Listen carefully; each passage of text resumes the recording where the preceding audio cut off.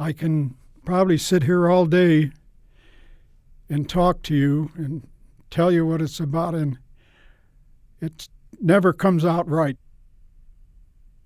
On the line, unless you went on patrol, you didn't do much of anything. In the average day, you're usually cleaning your weapon and mostly just sit around and talk. Everybody acts different there. I like to sing, and I used to sing all the time to take my mind off of it. In fact, I wrote a song over in Korea. It's not much. It's, how many dreams must I dream of you? How many schemes must I scheme for you? Until I hold you in my arms and capture all your charms. And there's a couple other verses, but I wrote that in Korea, probably in about July.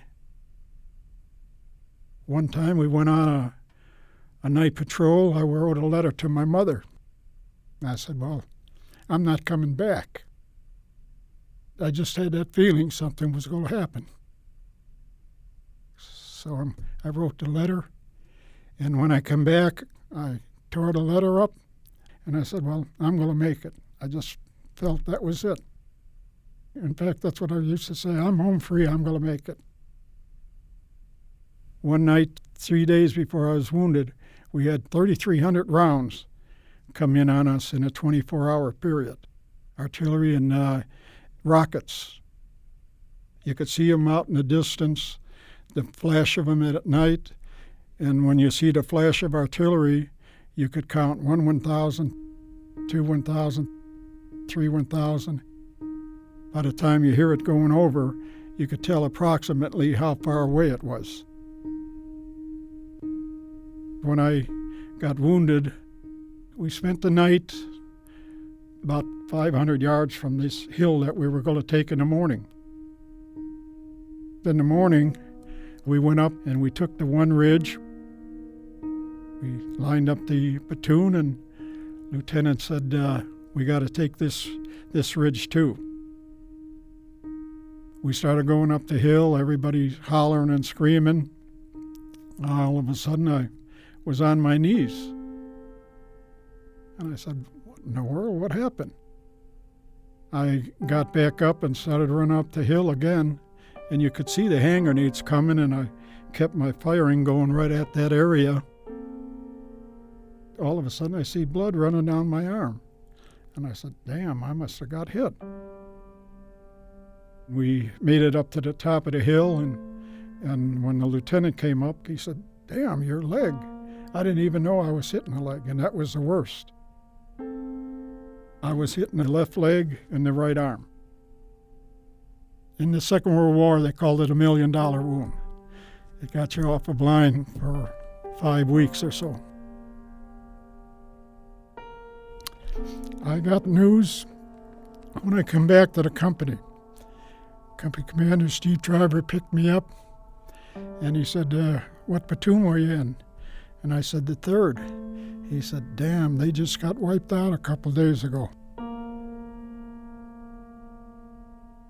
I was in the hospital at the time, and they got overrun by 500 Chinese. 12 were killed, 14 were captured, and every one of the rest of them were at least wounded.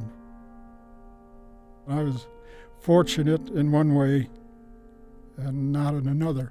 I wasn't there that night. I was wishing away that I was there. In another way, I'm thankful that I wasn't. I thought maybe if I was there, we could have done something. I'm sorry. You can go to a library and just look around. There's tons of books on the Second World War, First World War, Vietnam, and then there may be 6 or 7 about Korea. 36,000 servicemen and women were killed over in Korea. So it's something that shouldn't be forgotten. I went for about 3 years of very heavy drinking. I don't know if I could say the The war done it, but I would have to say that was part of it. You can't drink and forget. I found that out. I think of it quite a bit yet. It seems unbelievable that this stuff won't go away. 60 years. That's long enough. It's so strange.